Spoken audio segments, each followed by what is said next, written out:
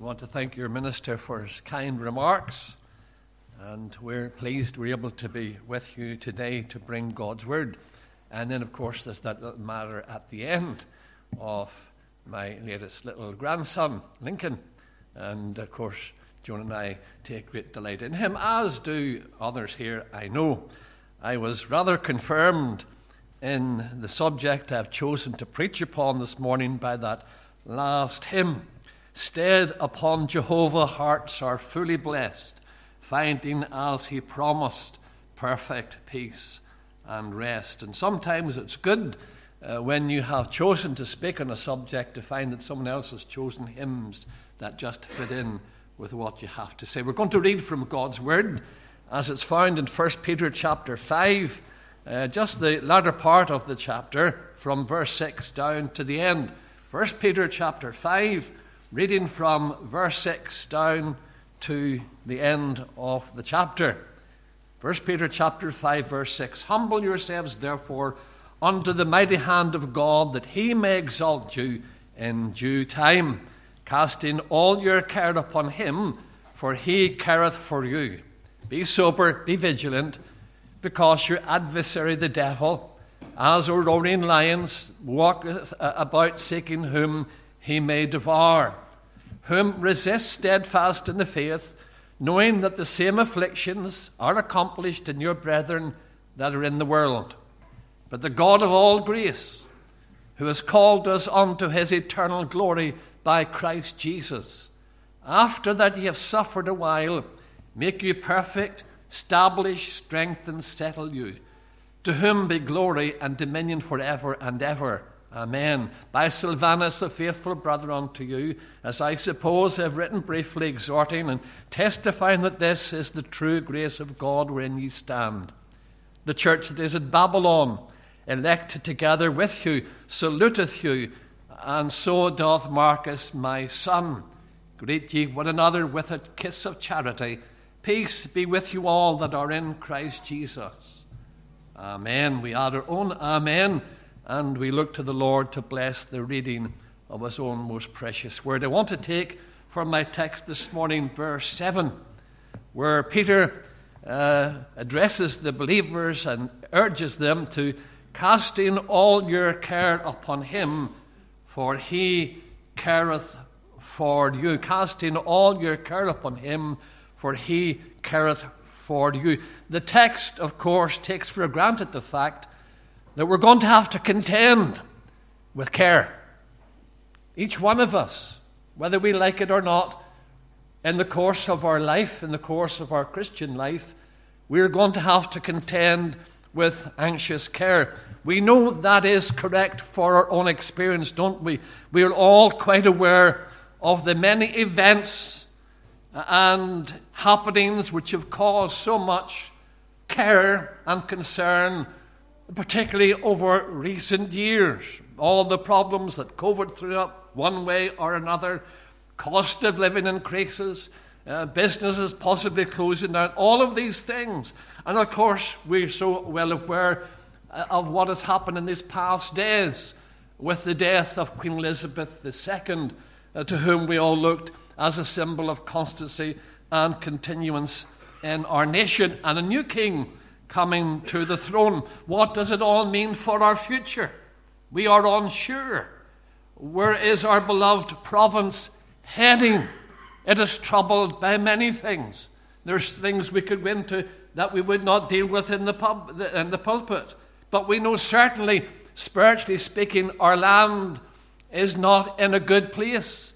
As I think back to the days when I was young and attending Sunday school and going to meetings and mission halls with my parents, I look around and I see a country that has changed so much, and it causes believers concern. It causes us great concern. Each one of us who know and love the Lord, from time to time, have we thought of these things, have lifted up our hearts to the Lord and said, what is going to become of us? And that's even before we come down into our own lives and think of the concerns in our families, the things that happen, the things that life throws at us. We have so many burdens and so many concerns. But what I can say is that while we might feel that our times are exceptional, we have to stop and to realize they're not. It has always been so, and no strange thing really has fallen upon us. For example, Bible scholars believe that one of the earliest books written is the book of Job.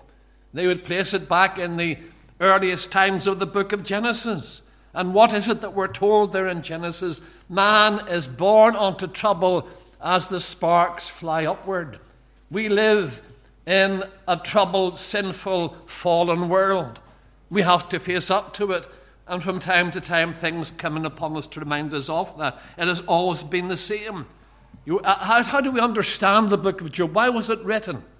Because remember, Job himself never really found the solution to why he went through what he did. We are given a peek behind the scenes, but he wasn't given that information. And I believe what the Lord was saying to us in that is that this sort of thing is going to happen. Right at the beginning of time, he's saying, you're going to face situations in which you will look for an answer, and in your day you may not find the answer. But there is an answer, but hidden from your view.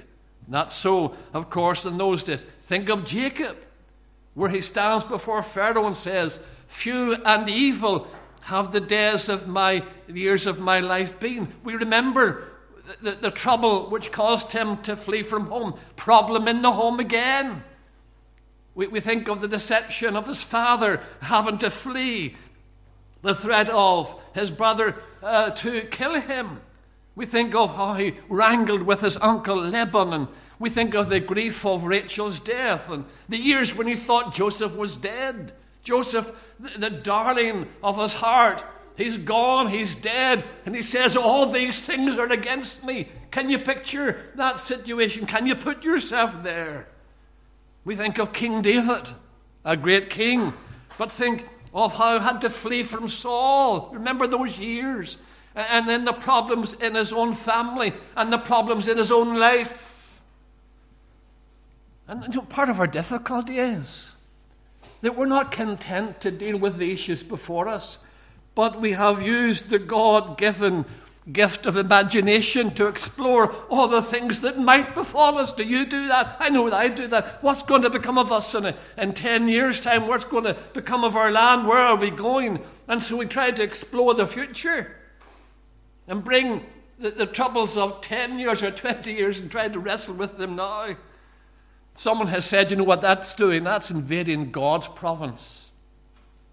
The future is God's province. Remember that. And it does us no good to work in that sort of fashion and try to bear all that anxiety. It does us no good, but it can do us harm. I can remember way back quite some years ago now, after I had a problem with the heart and had to get a stent, and I spoke to the doctor and said, well, what part does stress play in heart disease? Well, he says it produces a substance called fibrogen, which thickens the blood and makes it more liable to clot and blood pressure and artery and other heart problems. We think these things all upon ourselves, we're eaten up with anxiety. And what is it the Lord says to us through Peter we ought to do? Casting all your care upon him, for he careth for you. You're familiar with that verse. Maybe some of you have it on a little plaque. It certainly used to be the place. It was the sort of verse you might find it on someone's wall. But sometimes the texts that we are familiar with, we don't hear them speaking to us anymore. They're just common words we're familiar with. How are we to deal with our cares? Now, under this main heading, and a number of subheadings, just to make the structure clear. One thing we must learn, I would suggest to you, is that we must learn to submit to God's providences. We must learn to submit to God's providences. As verse 6 says to us, says, humble yourselves therefore under the mighty hand of God. That's what I'm getting at. When events and circumstances go against us, we tend to fret and become anxious. Instead of which you must learn to submit to the way in which the Lord is taking us. I reiterate what I've said certainly on other occasions. that we think of doing God's will as that which perhaps some young lady or young man does when they decide to go to Bible college, go into the ministry and become a missionary. But there's more to God's will than that. It involves also submission to the will of God as revealed in providence, as God takes us into situations. That's God's will being revealed to us in a sense, and we are meant to submit to it. That's what we're told here. Humble yourselves, therefore, under the mighty hand of God. What does that mean? Have you thought about that?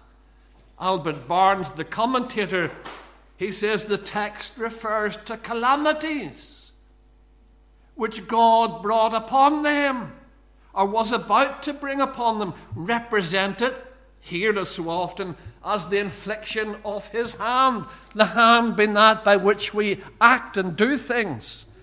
And he's saying when that hand came upon them, they were not to be lifted up with pride or with a spirit of rebellion against the Lord, but to humble themselves under the mighty hand of God, to take a lowly place, just like Job did. The Lord giveth, and the Lord hath taken away. Blessed be the name of the Lord. It's easier to say than to do, but it's what we're taught to do, to submit to God's pleasure. I remember many years ago when I was in Bangor, I had an uncle, I had two uncles who had been in the Belfast City Mission for over 100 years between them, and both well-saved men, and Uncle Willie, I'm named for those two men, William and Robert Anderson. I remember going to visit Uncle Willie. He was living in Bangor in retirement, and of course the news wasn't good. I went to see him. Another cousin was there, also well saved, and we tried to comfort him. And of course he said, look, it's all very well for you, sitting at the bedside and quoting verses at me. I've done the same myself. It's different when you're in the bed. And he was in trouble. I went away greatly perplexed. I, of course, returned to visit him again and found him instead in great peace. And I asked, what has happened to you? He said, well, I was afraid. I was troubled. I was upset. I wanted one of my sisters in with me. But then I came to the place where I said, Lord, it's all in your hands. I yield to you. And he gave me peace. Not easy to do. I'm not saying it's easy to do. I'm saying nothing of the sort. But I'm saying it's where peace is to be obtained.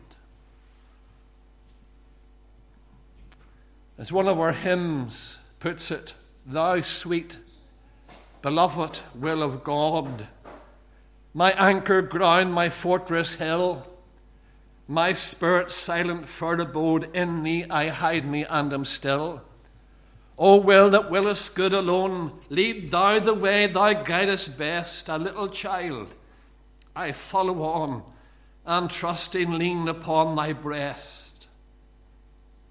So do we endeavour by the grace of God, and only by the grace of God, to submit to God's will. Thy will be done in earth as it is in heaven. That's a tremendous prayer, the Lord's Prayer, if we were to look at each petition. Have we ever prayed it and meant it? Thy will be done in earth as it is in heaven. What is that involved? But there's more to it. The second subpoint under this first heading is, in our anxieties, we must pray. And as Philippians tells us, Philippians 4 verse 6, be careful for nothing, but in everything by prayer and supplication with thanksgiving, let your requests be known unto God.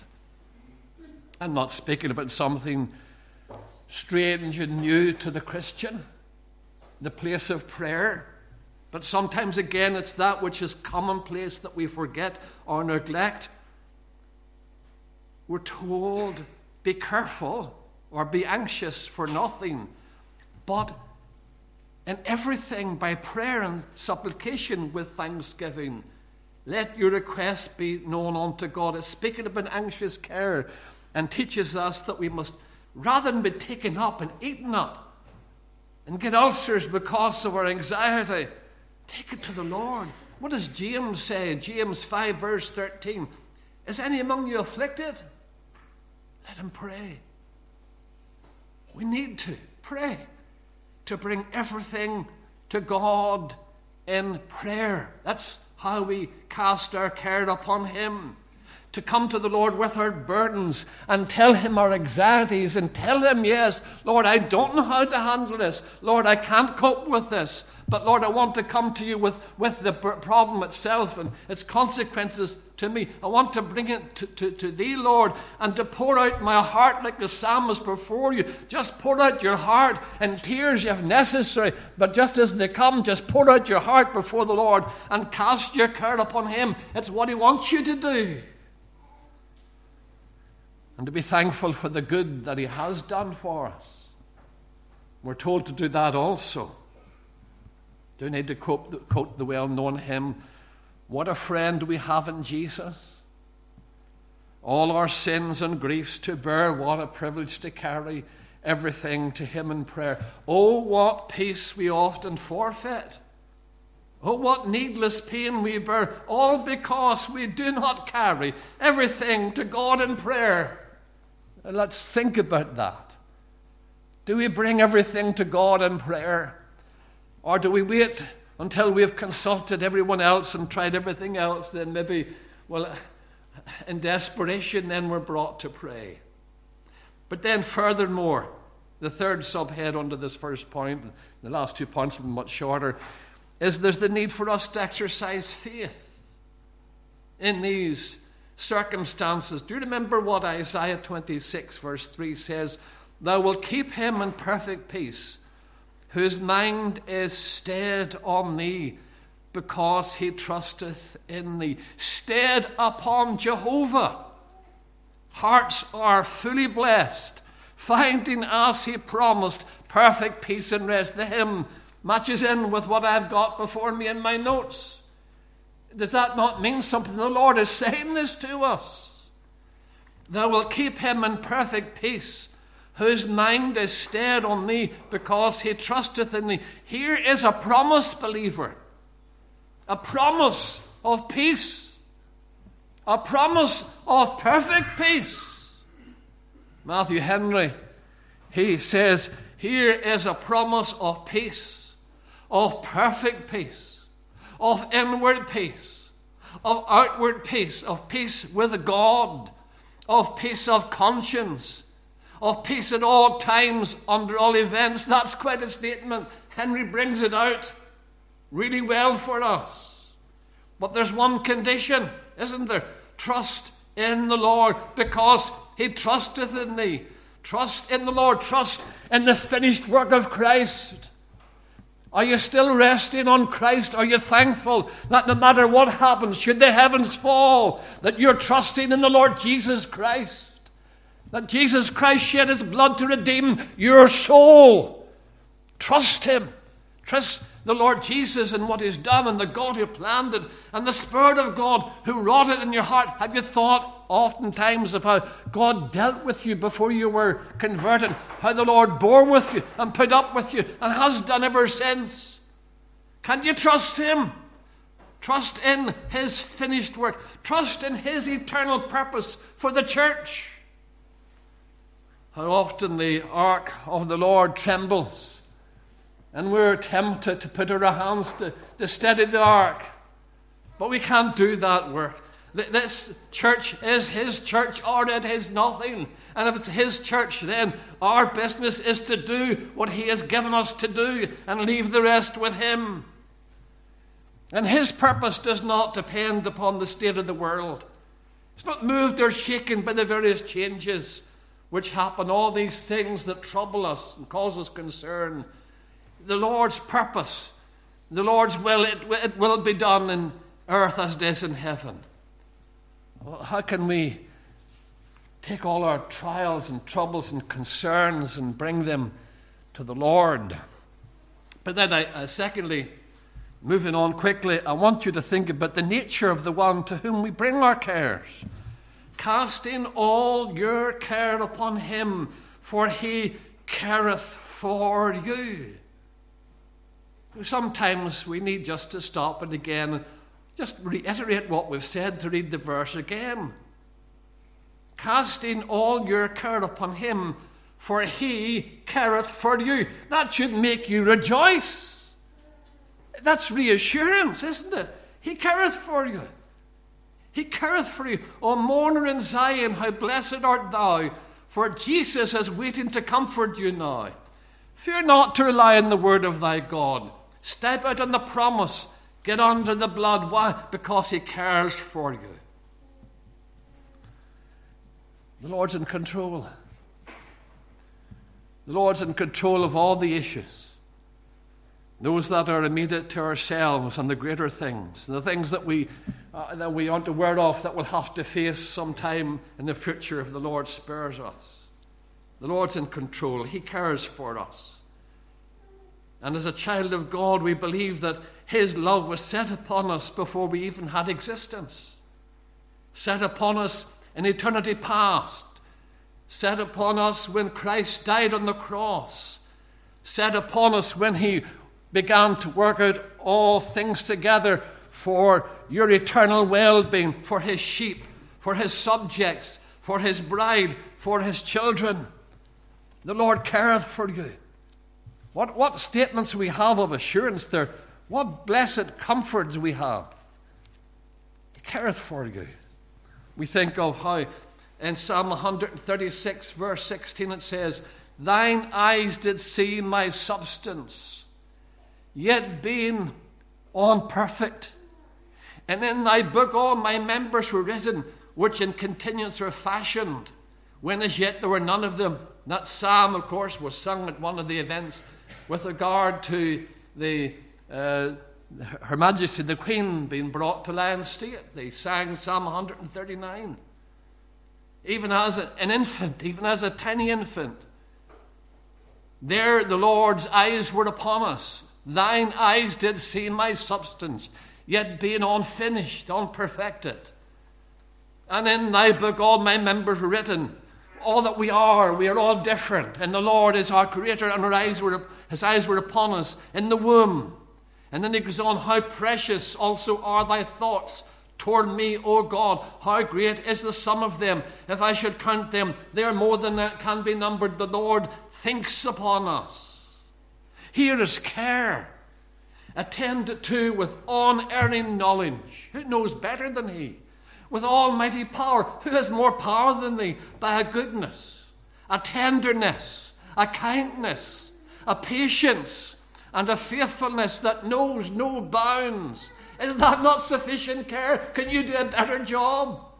No, of course, none of us can. Oh, if it was put in our hands, what a mess we'd make of things. He calls us our shepherd. He is our king. He is the church's husband. He is the bridegroom. He's the heavenly Father. Of course he cares. And he tells us in Isaiah 43:2, when thou passest through the waters, I will be with thee. And through the rivers, they shall not overflow thee. When thou walkest through the fire, thou shalt not be burned, neither shall the flame kindle upon thee. There's a promise, believer. Grasp hold of it. Hebrews takes it up, Hebrews 13:5. For he hath said, I will never leave thee nor forsake thee. And it's very emphatic in the original. Who was it preserved Noah in the ark? Who was it restrained the lions and the flames that they shouldn't touch Daniel?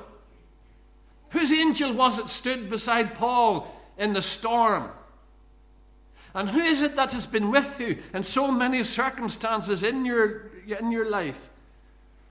Preserved you in every period of life, in every condition, in every distress. You think the Lord has cared for you so much to abandon you now? Having sought you out when you were his enemy? Will he forsake you now you are his friend? Think of Romans, what it says, Romans 8 verse 32. He that spared not his own son, but delivered him up for us all, how shall he not with him also freely give us all things? That's a tremendous verse again. It takes us to the cross. It says, look, he didn't spare his son. And then he puts it the other way around. It says, he delivered him up. And having done so much, having paid such a price? Do you think your Saviour's going to abandon you now? No.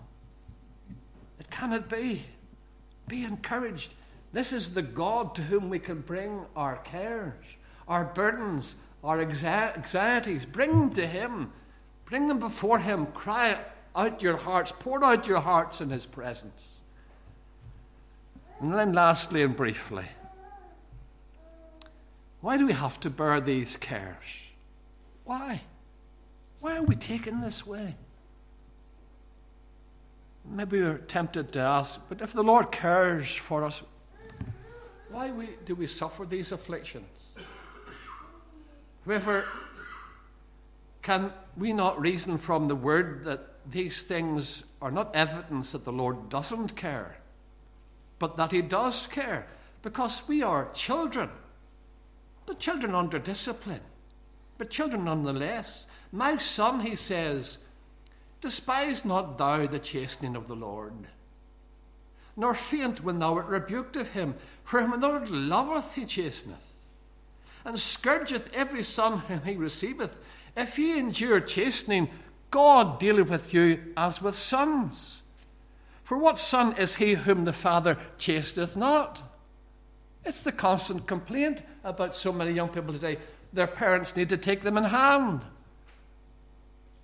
We're the Lord's children. I know the devil will whisper in our ears that if God loved you, nothing would happen that you dislike or is unpleasant. But that's a lie. The husbandman prunes the fruit because he cares. The silversmith puts the gold to the furnace because he values it, wants it to be pure. Our trials should not make us think God does not care, but that He desires us to be as pure gold. He has redeemed us with the precious blood of Christ.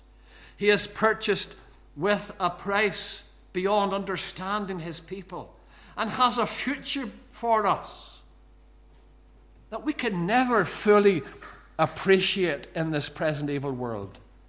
We can't really understand the glory and the wonder of heaven. We could try to, I suppose. We could talk about the wonderful music, how we're told of that, or the wonderful sights we'll see in glory, the Saviour especially so. We think of the singing of the angels, of all the redeemed, what a scene that brings before us. But we still can't enter fully into it. But this is what the Lord has for you. And He cares for us. As Zechariah 2:8, he that toucheth the apple of His eye. He cares. And He's working with us to make us something. Ephesians 1 verse 4 tells us, He hath chosen us in Him before the foundation of the world, that we should be holy and without blame before Him in love. The Lord is working with us, each one of us. We're bound for eternal glory. What a story we'll have to tell when we get there. But sometimes we want to shortcut things. I can remember many, many years ago now, I would go along with my now wife, of course, to many missionary conferences, residential courses.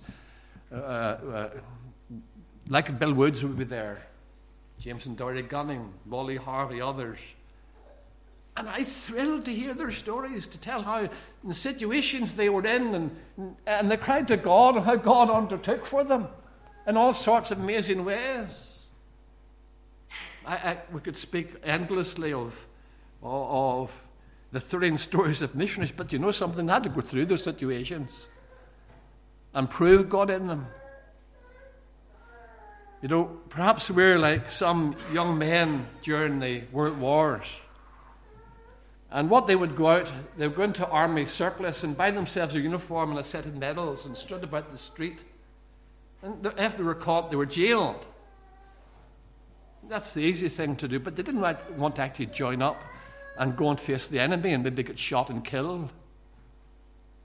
Are we a little bit like that, perhaps?